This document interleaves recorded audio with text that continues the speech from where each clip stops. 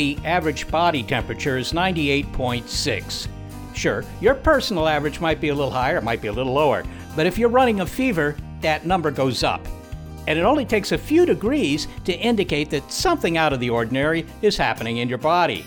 Well, our planet is running a fever. In the last century, the average global temperature has risen a couple of degrees Fahrenheit. Okay, a couple of degrees. That might be just a low-grade fever for a human, but it takes a lot of heat to warm a planet even 1 degree. And what about that heat? I find it ironic and just fascinating that we have been talking about global warming for decades and not talking about heat. And it's the number one killer. It's all a matter of degrees, and degrees matter. I'm Seth Shostak. And I'm Molly Bentley. Welcome to Big Picture Science, produced at the SETI Institute. In this episode, the world is getting warmer. We're losing snow cover and sea ice as a result, but that seemingly small rise in average temperatures has led to other dramatic consequences. Talk of global warming may soon include the terms heatwave Lucifer, ocean heat blob, derecho, and fungal pathogen. As we explore the question, what's a few degrees?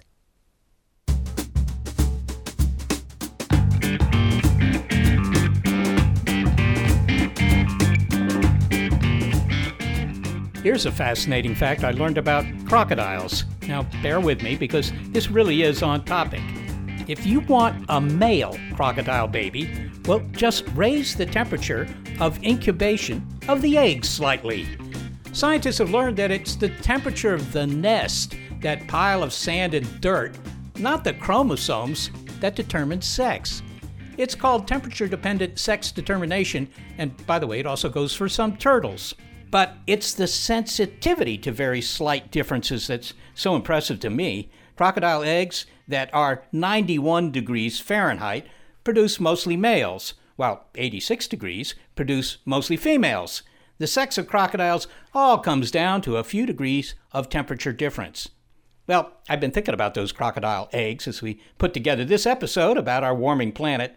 And yeah, I'm concerned about how a rise in average global temperature will affect crocodiles, but we're all feeling the consequences of heat. We head now to the Louisiana Gulf Coast and a dire reality setting in days after Hurricane Laura's deadly strike. No power or water for thousands amid sweltering southern heat. After Hurricane Laura in Lake Charles, Louisiana, and in the area there, a heat wave came after the hurricane. And so there were 400,000 people without power in the dead of summer. And it was, with humidity, felt like 109 degrees. But what if those residents of Louisiana could prepare for the heat wave the way that they did for hurricanes? Kathy Baughman-McLeod has a proposal that is meant to be an attention grabber. Let's start naming heat waves in the same way we do hurricanes. She's the director and senior vice president of the Adrienne Arsht Rockefeller Foundation Resilience Center at the Atlantic Council and part of a new international coalition dealing with heat. The Extreme Heat Resilience Alliance is a collaboration of 30-plus organizations and individuals dedicated to tackling extreme heat for vulnerable people around the world. She says that heat waves are deadly in part because they're silent, arriving without the furious winds and pounding rain of hurricanes. We have to create the awareness of how dangerous this risk is, and naming and ranking heat waves is a great way to do that. I was surprised to see recently that NOAA, the National Oceanic Atmospheric Administration, put out a list of the 10 or so top weather-related causes of death. And hurricane-related deaths were at the bottom. I didn't expect that. And at the top were heat waves. That's right. Heat-related deaths are more than hurricanes and floods combined. When a heat wave comes, your body begins to react, and you feel muscle cramps and nausea and fatigue, and your organs ultimately shut down. They have to work harder, particularly your heart and lungs. They have to work harder to support your body, and they stop. But one of the biggest challenges about these heat waves is that heat-related illness is not recorded as such. And so if you show up at the emergency room with heat stroke, they will take down your illness as a kidney failure or a heart issue. And part of what the Extreme Heat Resilience Alliance wants to do is improve that data collection. Okay, so how would this naming system work if we were to name heat waves? And would the heat waves also be ranked the way that hurricanes are ranked? Absolutely. So tropical storms and hurricanes are a great example and a great place for us to start. I think the key thing is ranking the heat waves and helping to better define heat waves for certain places.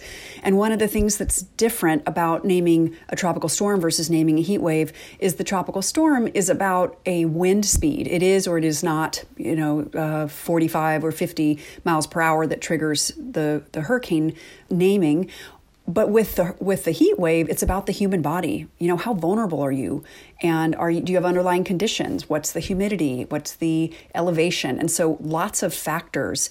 But when you talk about naming the heat wave, the idea is that, yes, we rank them, but we also create a culture of preparedness and prevention around heat waves because you have this big splash of it has a name, it has a hashtag, the media has it, and it becomes something you're aware of, and it changes the way you behave. And that's the ultimate thing. We want to save lives. What kind of names would you use? Can you give us an example? Well, I think we want to be sure to avoid confusion. And because, as in my example with Hurricane Laura, we wouldn't want to have a heat wave Laura and a Hurricane Laura at the same time. And so what is the best way to create the goal we want, which is awareness? But I'm kind of loving heat wave Lucifer as the first one. So would all the names of heat waves have to be some variation of hell or Hades? Well, it's a good place to start, but I don't know. I'm sure there's a lot of science and a lot of work to be done to determine the best way. There's another phenomenon, Kathy, and I suppose it's related, that not only are we having more severe heat waves, but the average temperature around the world is also rising. That's right. And, when we think about this, heat is a stress and a shock. So what you're saying is heat as a stress continues, and that's absolutely true. And then heat waves as a shock are also growing. So let's say that heat wave Lucifer is on the way. That announcement would go out. Perhaps people would get an email about it. They'd hear about it on the news. And then what would happen? How would people prepare for something like that? Or how could we help people if they didn't have air-conditioned homes to retreat to? A heat wave is coming and you get a text and it says that heat wave Lucifer is coming in the next 24 hours and it's expected to be Category 2. It should last 2 or 3 days. And this is what a Category 2 means. It means that your elderly relatives and children need to be checked on, and lots of water. You want to stay hydrated, and you can't work outside or play outside for those 2 days. People with respiratory issues need to stay inside. And the list goes on for what people can do to protect themselves. And the beauty of the name, it gets a hashtag and the press is splashing it all over the place. And you begin to build that culture over years of, what a Category 2 heat wave means. It means you got to check on your grandmother, and it means you got to stay inside and not go exercising and things like that. So we just begin to educate ourselves and in the process, save lives. Kathy Baughman-McLeod, thank you so much for talking to us today. You're welcome. Thank you very much. Kathy Baughman-McLeod is Director and Senior Vice President of the Adrienne Arsht Rockefeller Foundation Resilience Center at the Atlantic Council. And, Molly, I think that's really an interesting idea. You could name the heat waves after, a difficult cousin. Well, the average global temperature since the beginning of the Industrial Revolution has increased by 1 degree Celsius or 2 degrees Fahrenheit, as we've said. But why should a couple of degrees matter? Well, one reason, as we've heard, it makes deadly heat events deadlier. And that's because boosting the planet's average temperature by just a degree or two, that's not a trivial undertaking. It takes a really vast amount of energy to warm the land, the atmosphere, and especially the oceans. So a heat blob is a warm period of time in the oceans where the temperatures are warmer than what they naturally are. I'm Professor Pip Moore. I'm a marine ecologist from Newcastle University in England.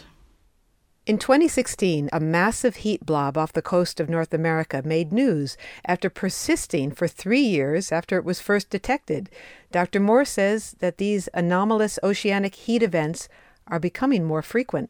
Some of the largest marine heat blobs have been about 5 degrees above normal. If we think about the heat blob, the blob, that was off the northeast Pacific, is that was about 2.5 degrees warmer than normal, which doesn't sound much, but it can have quite devastating impacts. And how big is a blob? This is not something that, I could swim across in a few minutes. So they can be quite small, probably maybe hundreds of kilometres wide, or they can maybe be 1,000 kilometres wide. The blob was the marine heat wave that occurred between 2014 and 2016 off the northeast Pacific coast. Its impacts were felt from the Gulf of Alaska down to Baja, Mexico. So we're seeing impacts and the influence of that heat blob over quite vast areas. So, Pip, this is just a question of terminology. I've been calling these these areas of enhanced temperature heat blobs, but that's not what you call them as a scientist involved in this.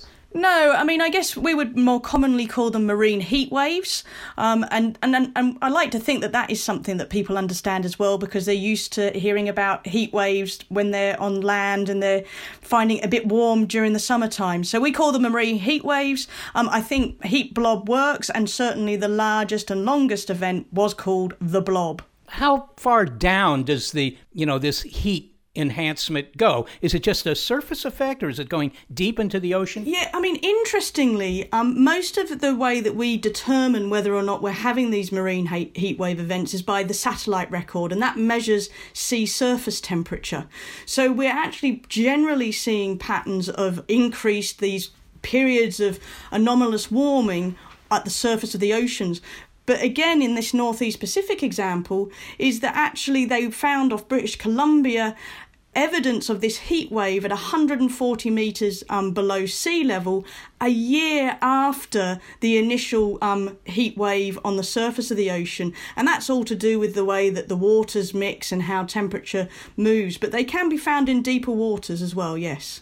I wanted to ask one more question, just in terms of the blobs themselves. Are you considering naming these heat waves the way they do hurricanes? Very much so. Very much so. In fact, that we published the other year, very much advocating that, because up until this point in time, you've had things like the blob and blob 2.0 and the Western Australian marine heat wave and the Mediterranean heat wave of 2003.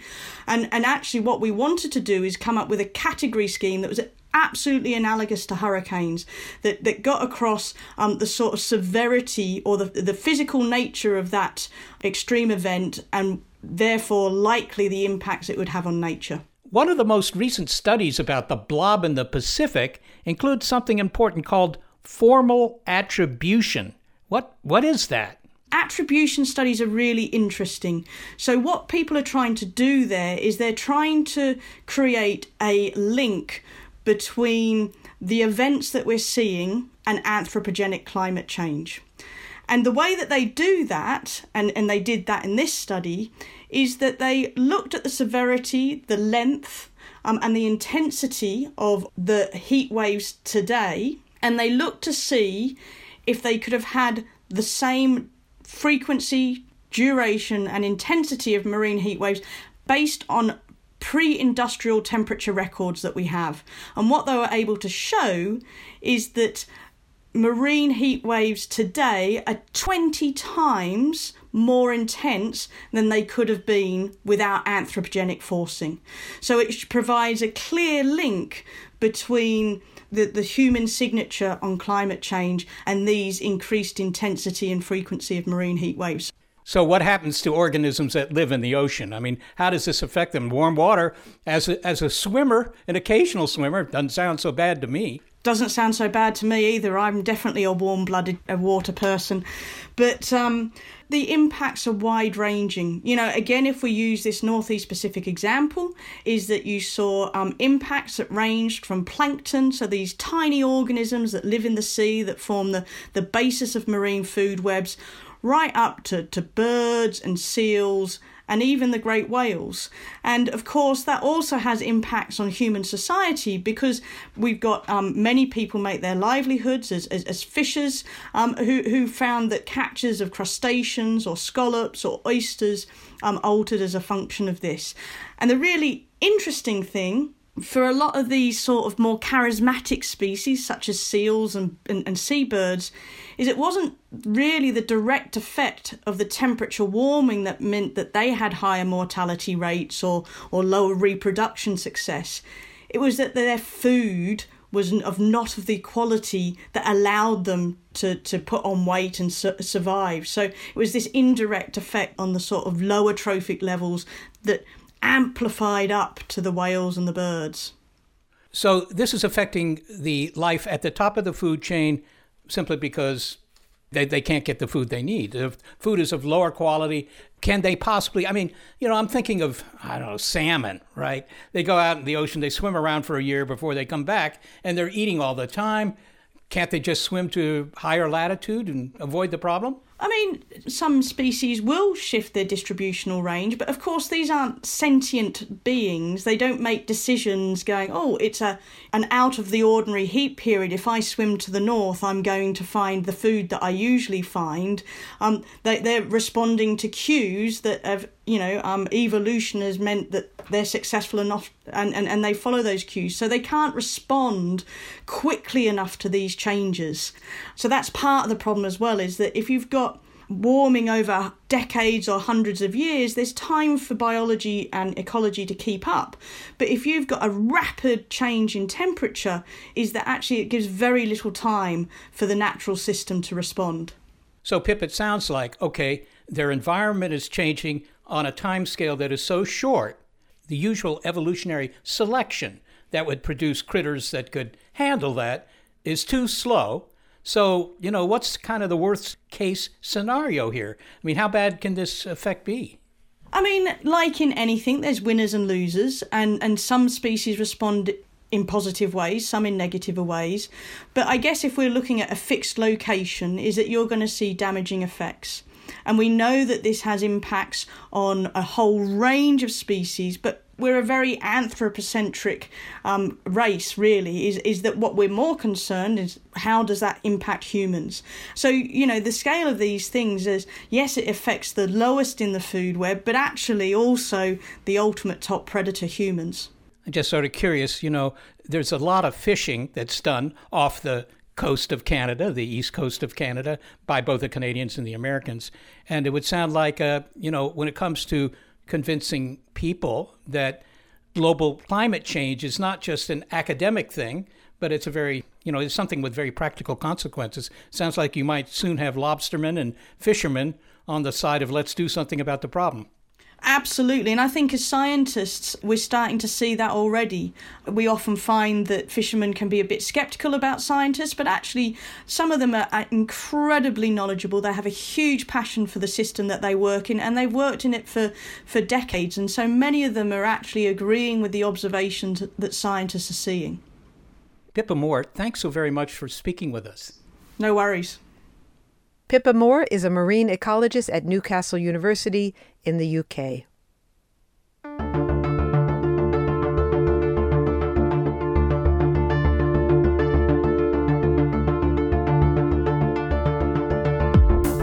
Up next, storm soakers in the Midwest, and a farmer reflects on seasonal changes. Then later in the show, can our 98.6 body temperature continue to fight off pathogens that are adapting to warmer temperatures?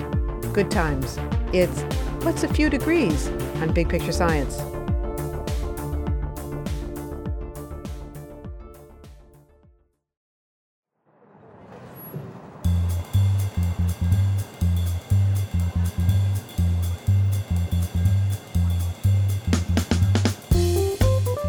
We're talking about the difference a couple of degrees makes. And no, that's not about your chances for tenure or a salary boost. We're referring, of course, to a rise in average global temperatures. But in Earth's long history, temperatures have occasionally swung in the other direction. Consider, a mere 2 to 4 degree drop in average temperature was all it took to plunge Earth into the Little Ice Age in the early 14th century. And that cold spell lasted hundreds of years. While a 10-degree drop in average temperature, beginning about 20,000 years ago, buried most of the northern hemisphere under a thick sheet of ice. Back then, very few, if any, humans were around to record the dramatic changes in the area that includes Canada and parts of Wisconsin, Minnesota, and Michigan. But there are witnesses now. In a moment, a climate scientist will describe what changes are unfolding in the Midwest. But first, a personal account from a Michigan farmer who is also the father of our producer, Sarah Derwin. Sarah sat down with her dad on a recent visit to their family farm in Michigan's Upper Peninsula. I'm Ted Derwin, live on Meadow Lane Farm in northern Michigan in the Upper Peninsula. So, full disclosure, you're my dad. Full disclosure, you are my daughter, and I am your dad. That's right, that's right. And so, Dad, how long have you lived in the Upper Peninsula of Michigan? Well, I was born and raised here, and went away to school and service and etc. and worked other places, but came back, and we've been on the farm for over 40 years. Over 40 years. You know, we're talking about climate and the changes that maybe we've seen over the past couple decades. Can you maybe describe what winter was like even when you were a kid versus now? Yes. Winters were longer, colder, and had a lot of snow compared to now.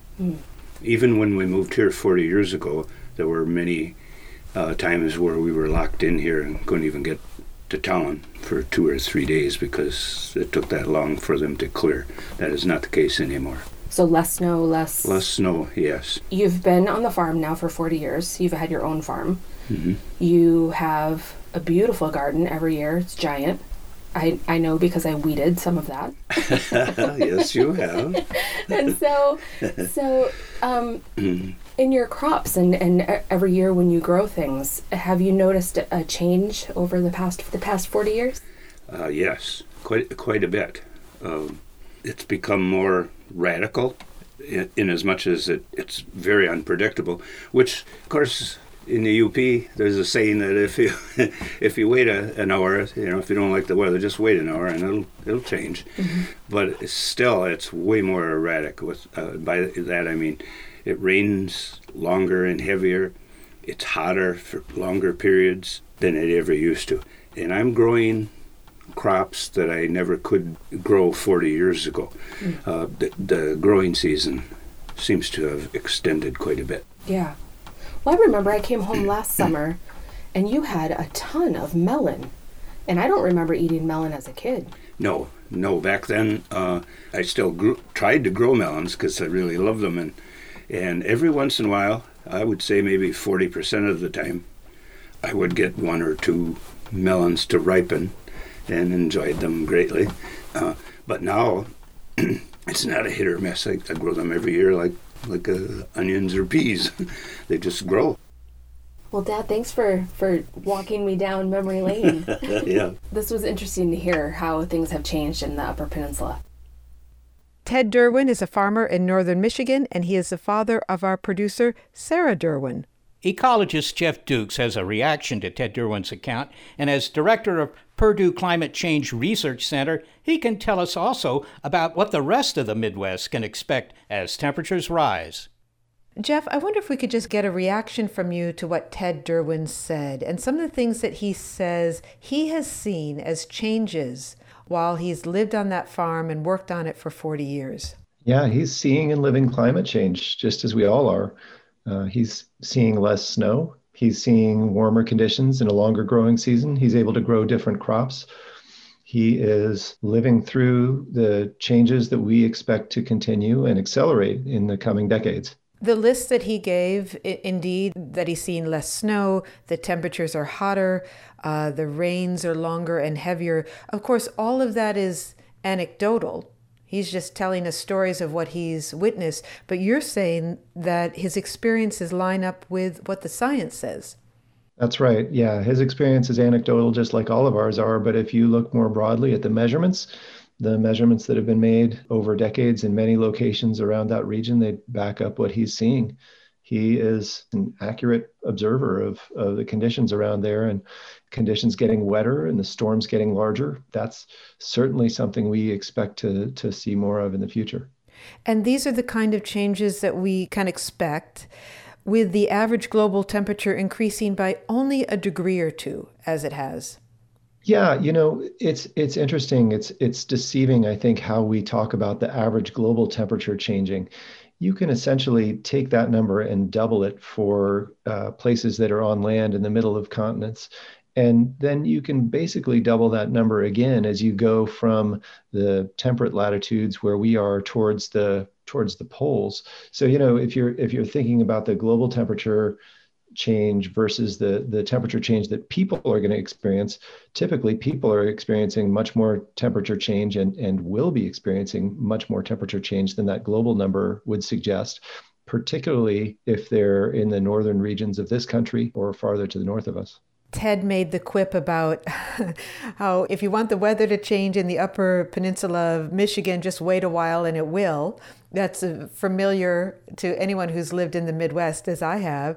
So this would be a good time to distinguish between weather and climate. Can you give us a quick definition? Yeah, absolutely. The saying that I like is climate is what you expect and weather is what you get. So, we live in a region, we expect a certain set of conditions to be there in summer, say, and we expect that based on the long-term average of what July looks like. Well, that's the climate. But in reality, on any given July day, we could get a whole variety of different weather conditions. It might be storming, it might be hailing, or it might be dry and incredibly hot. And, that's the day's weather. Often how climate change affects the coastlines is what captures the headlines. Most recently, that means the exacerbated wildfires that are burning on the West Coast and the hurricanes that have been hitting the Gulf Coast region. But climate change, of course, is an equal opportunity stress. Can you give us an idea of what some of the top issues are that will affect the Midwest? Yeah, well, it's already gotten a lot wetter in much of the Midwest, and we expect that to continue, particularly in the winter and spring.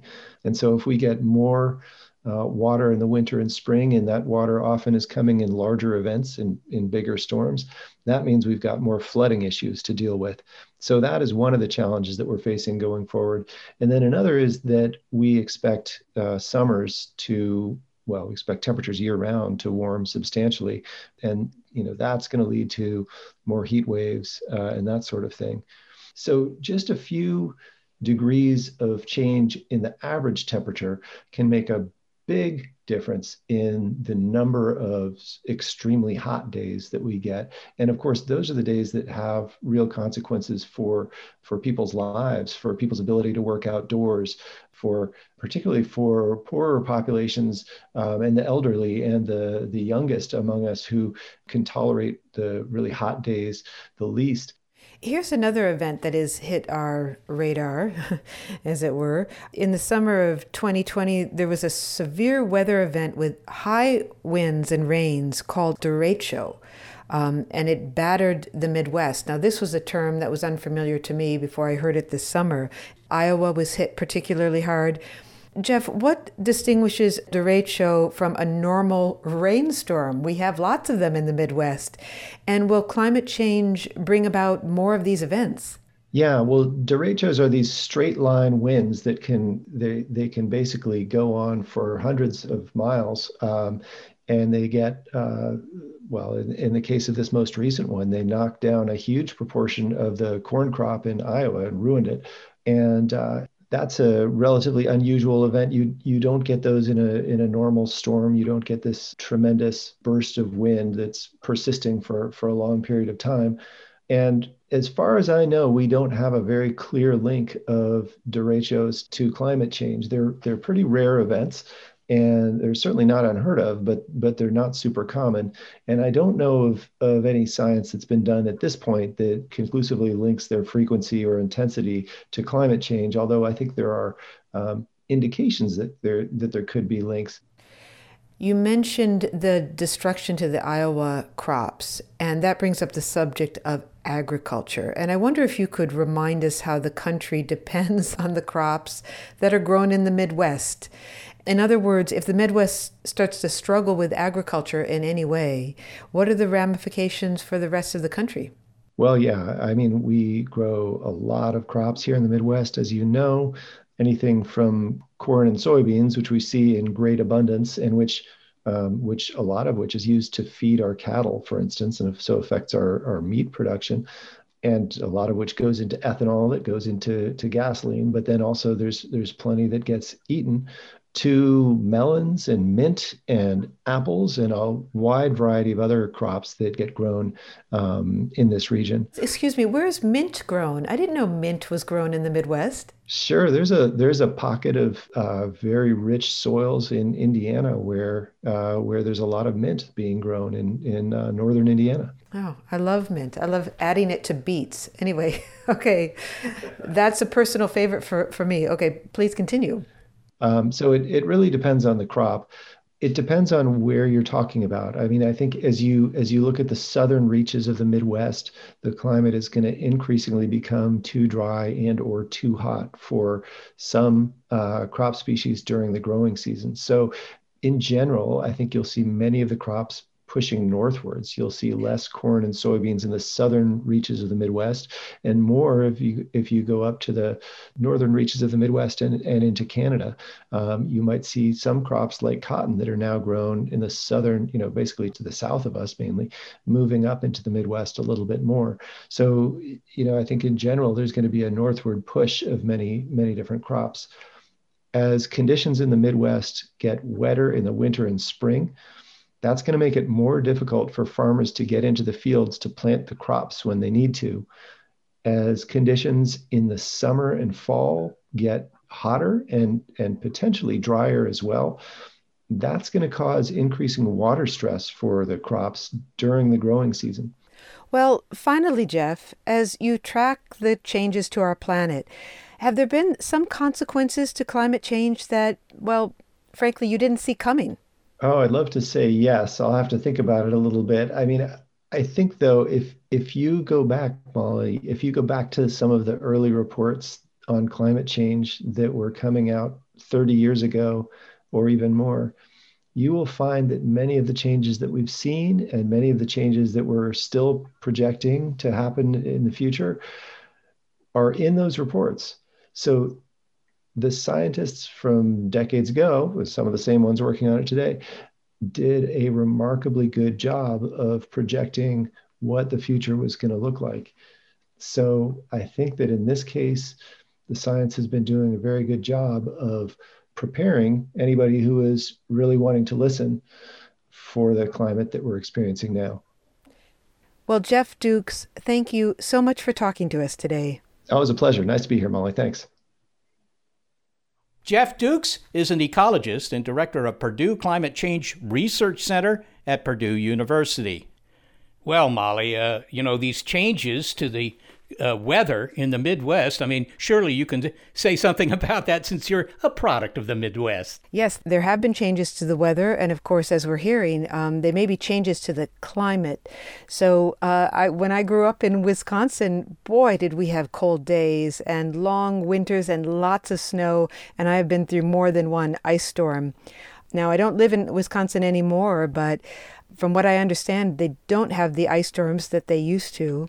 And even when I lived there, I remember that the snow was coming later, that there was a December and a Christmas with no snow, which was really shocking, and that the lake where we used to go ice skating on was freezing later and later, and we had to be careful about going out onto the lake because the ice wasn't as thick as it usually was early in the season. And Tom Derwin's experience in the Upper Peninsula, the crops he could grow, it changes. So he really sees it. He's on the ground. He sees it.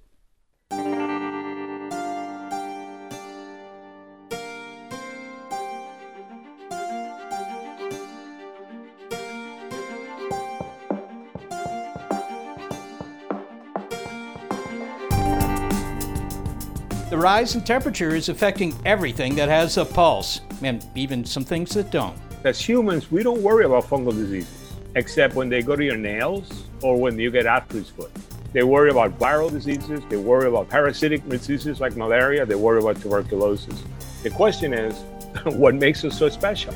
Next, why 98.6 degrees may not be the protective thermal barrier for us much longer. As we continue to ask, what's a few degrees on Big Picture Science?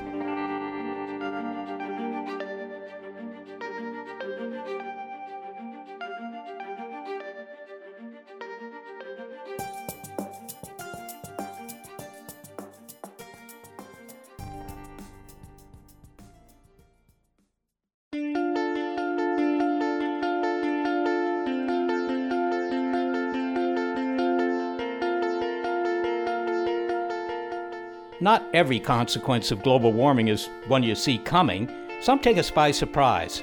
Let's go now to a medical mystery, although it's one that's close to being solved. A few years ago, a new pathogen began popping up in hospitals. It wasn't a virus or a bacterium. It was a drug-resistant fungus called Candida auris. It was a yeast, and it was causing hundreds of deadly outbreaks among patients.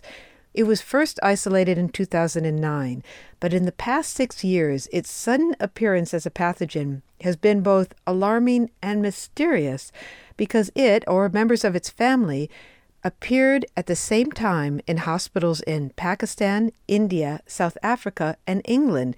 That is, it appeared simultaneously on 3 different continents. The London hospital was so concerned, they closed their intensive care unit out of fear of spreading the new pathogen.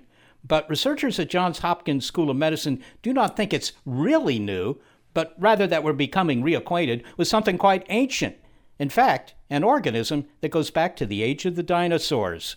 Johns Hopkins molecular microbiologist and immunologist Arturo Casadevall is going to tell us that story. And he begins with those dinosaurs, or rather, with their demise. Yep, about 66 million years ago, an asteroid or a comet slams into the Yucatan, wiping out 2/3 of all species, including the dinos.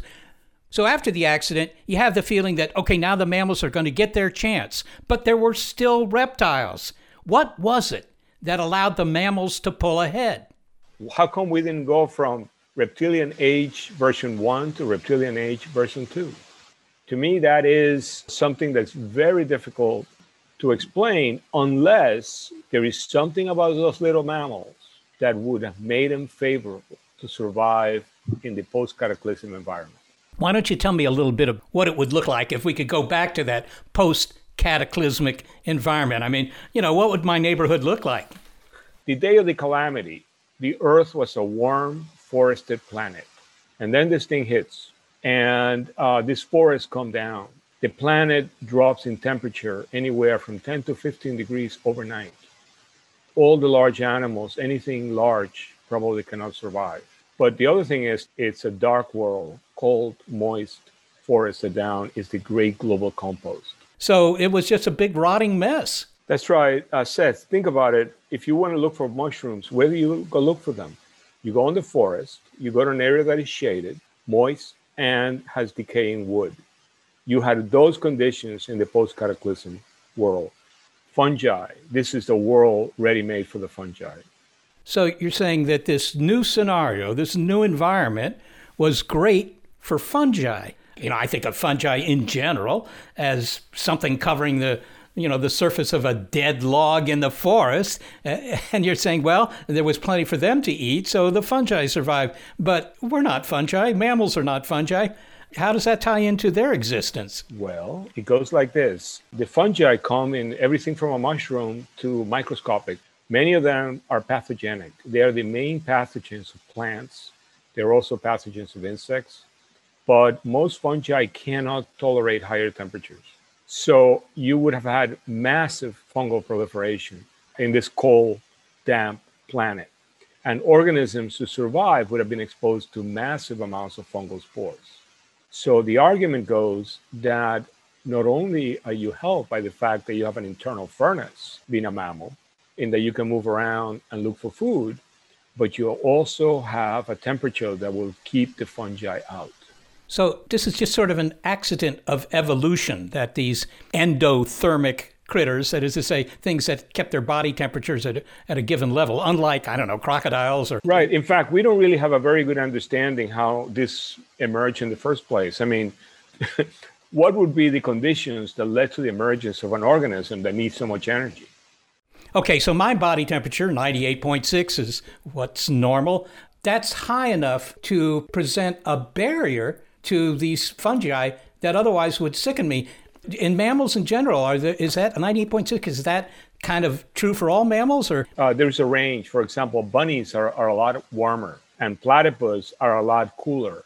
But our temperature, the temperature that we walk around with, is sufficient to inhibit 90% of fungal species. Is that a consequence of the fact that it can inhibit these fungal species, or is it just an accident? We don't know, but it's probably what you said. It's an accident. The way to think about it is that being warm is probably quite ancient. The mammals were warm before the cataclysm. However, the cataclysm with this massive proliferation of fungi would have put tremendous pressure on selecting the ones that had higher temperature, because the higher the temperature, the less likely you are to get a fungal disease. So there's this discrimination, if you will, being made on the basis of evolutionary trends that might have had nothing to do with fungi that favored warm-blooded creatures, and the reptiles who are cold-blooded lie around in the sun all day to, warm themselves up. They just couldn't fight off the fungi as well. So this is a little depressing in a way, Arturo, because you're saying the fact that you and I are able to talk with one another is a consequence of the fact that my body temperature is higher than that reptile over there, or at least that was the situation 65 million years ago. And we don't even yet know why that difference exists. Why didn't the cold-blooded critters, evolve higher body temperatures? Could they not have done that? Look, biology allows you to do anything, provided that you give enough selection. I think the problem is food. You need about 10 times more calories to get through your day than if you were reptilian. The same size, just reptilian. Let's come back to the present and how we started this pathogenic fungus. It's called Candida auris. This is not a new organism. It's been around for a while, right? Absolutely, but it's new to medicine. So it's presumably been out there from time immemorial, but medicine discovers it only a few years ago. And it discovers it in association first with an ear, that's Candida auris, and then on 2011, 2012, something remarkable happens. Patients in 3 different continents begin to get sick with this organism. So you have the emergence of this Candida auris in South America, Africa, and the Indian subcontinent within a couple of years. And the question is, where did it come from and why now? Well, why now? Let's take that on first, because we've already discussed the fact that fungi do not like elevated body temperatures. It kind of cooks them, and and we're impervious to most of them. And now suddenly there's one kind of fungus that is not only harmful, but seems to be able to take a 98.6 body temperature. That's right. So the key thing that we haven't talked about is that the fungi can adapt. So if you take them into the laboratory and you slowly raise the temperature, you can get them to replicate at higher temperatures. So what we have proposed, several of us, was that this organism was sitting out there in the environment. It was fully loaded with the capacity to cause disease, maybe cause disease in reptilians and insects, we don't know. And then as the temperature, the climate got warmer, some of those adapted to higher temperatures. And then they acquired the capacity to defeat our thermal defenses. So here was a species that, preferred to live in a cooler environment. The slow change in temperature due to climate change, anthropogenic climate change, causes some of these fungi to adapt to the higher temperature. And that means that they can also infect us because we can't turn them away with our body temperature. You got it. And the question that people ask me is, but wait a minute, the world is supposed to have warmed up by only 1 degree. How could this happen? And I think what people need to think about is not the 1 degree, but the number of hot days. Imagine a really hot day as a hoop that you got to jump through. The more hot days you get, the more likely that you're going to be able to make the jump. So Arturo, Candida auris, how does it attack me? What does it do? What are the symptoms? So Seth, Candida auris is primarily a problem for hospitalized patients. So when it causes severe disease, it's been largely on patients who have been in the hospital for a while who are partially immunocompromised. So we are not talking about a fungus that is very powerful. So when people get it, they got 2 hits. One of them is they have a weakened immune system, and second, our drugs don't work very well. But Arturo, there are more than, 1 million different species of fungi. This one we've happened to notice because it's evolved to become a problem. There are plenty more, behind it, right? That's right. Many of them are doing it right now, presumably as we speak, but they may not have everything they need to cause disease. Look, you need to have an arsenal to take on a human immune system. Some of them have it, some of them don't. So if it adapts and it doesn't have it, it won't necessarily be pathogenic. Hey, this is an interesting story because when you think of the kinds of enemies that Homo sapiens face. Generally, those are other Homo sapiens. But aside from that, in terms of the living world out there, there are only a few things that worry you. Big carnivores, insects carrying pathogens, insects that can bite you. I mean, stuff like that. And you would say, okay, just a few degrees increase in average global temperature is not going to change that constant war. But it sounds like it does. It puts things on the margins up into the arena where they can do us damage. That's right, Seth. Look, as humans, we don't worry about fungal diseases, except when they go to your nails or when you get athlete's foot. They worry about viral diseases. They worry about parasitic diseases like malaria. They worry about tuberculosis. The question is, what makes us so special? Yeah. If you were a tree, you'd be terrified of fungi. If you were an insect, you'd be terrified of fungi. You're a frog, oh my God. Reptiles, they get fungal diseases. We are protected by this tremendous energy, you could say, temperature shield. But it could be defeated if the fungi become adapted. You know, Arturo, this is really so interesting because it's so different from the kinds of threats that I generally think about when it comes to climate change. I mean, I think of, okay, the biome in the south is going to move farther north, and we're going to see insects that we haven't seen before. That's already started. We might see, bacterial infections and stuff like that. But I never thought that there would be an evolutionary shift that would push some dangerous species our way. Right. So when you think about infectious disease threats, most of them we get from other hosts. You get it from a mosquito, you get it from a human, you get it from an animal. For example, COVID-19, the best idea is that it came from another mammal. So it was already temperature adapted. And then it kind of made the jump at some time last year. But here we're talking about a large number of organisms which don't usually interact with us, that are sitting in the environment. And they are learning to survive a warmer world. I think that there's no chance that Homo sapiens will evolve to have a normal body temperature of, 101.6 and keep these fungi at bay. Well, you could, right? I mean, you could put humanity or mammals on the selection to be hotter, but if you were to be 101, you would have to probably eat a lot more. Well, finally, Arturo, I think what people often don't realize is that just a few degrees of temperature increase represents a very large increase in the amount of energy involved. Exactly, Seth. And that is the reason that people often lose a lot of weight when they have a fever ailment, because to raise those couple of degrees requires a tremendous amount of energy used.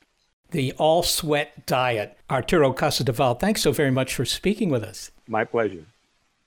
Arturo Casadevall is a molecular microbiologist and immunologist at Johns Hopkins School of Medicine. Well, the big picture in the show, Seth, is right there in the title. What is a few degrees? As it turns out, a few degrees matters quite a bit. It's really kind of counterintuitive because it's only a couple of degrees. It doesn't sound like much. But the oceans, for example, getting these heat blobs, think of how much energy it takes to heat up water. It has a very high heat capacity. You put a pot on the stove just to boil some water, it takes a lot of energy to do that. So a couple of degrees difference in average temperature around the world, it has an enormous heat reservoir associated with it. And we're seeing all sorts of things from, the attack of the fungi to the changes in climate in the Midwest. I mean, yeah, it sounds small, but it's not small. And we didn't even discuss the melting of the sea ice or the snow cover. I mean, there's so many profound effects to just 2 degrees warming. And of course, the bottom line here is that if a few degrees can have such profound effects, what better argument could there be to be sure that a few degrees doesn't become many more?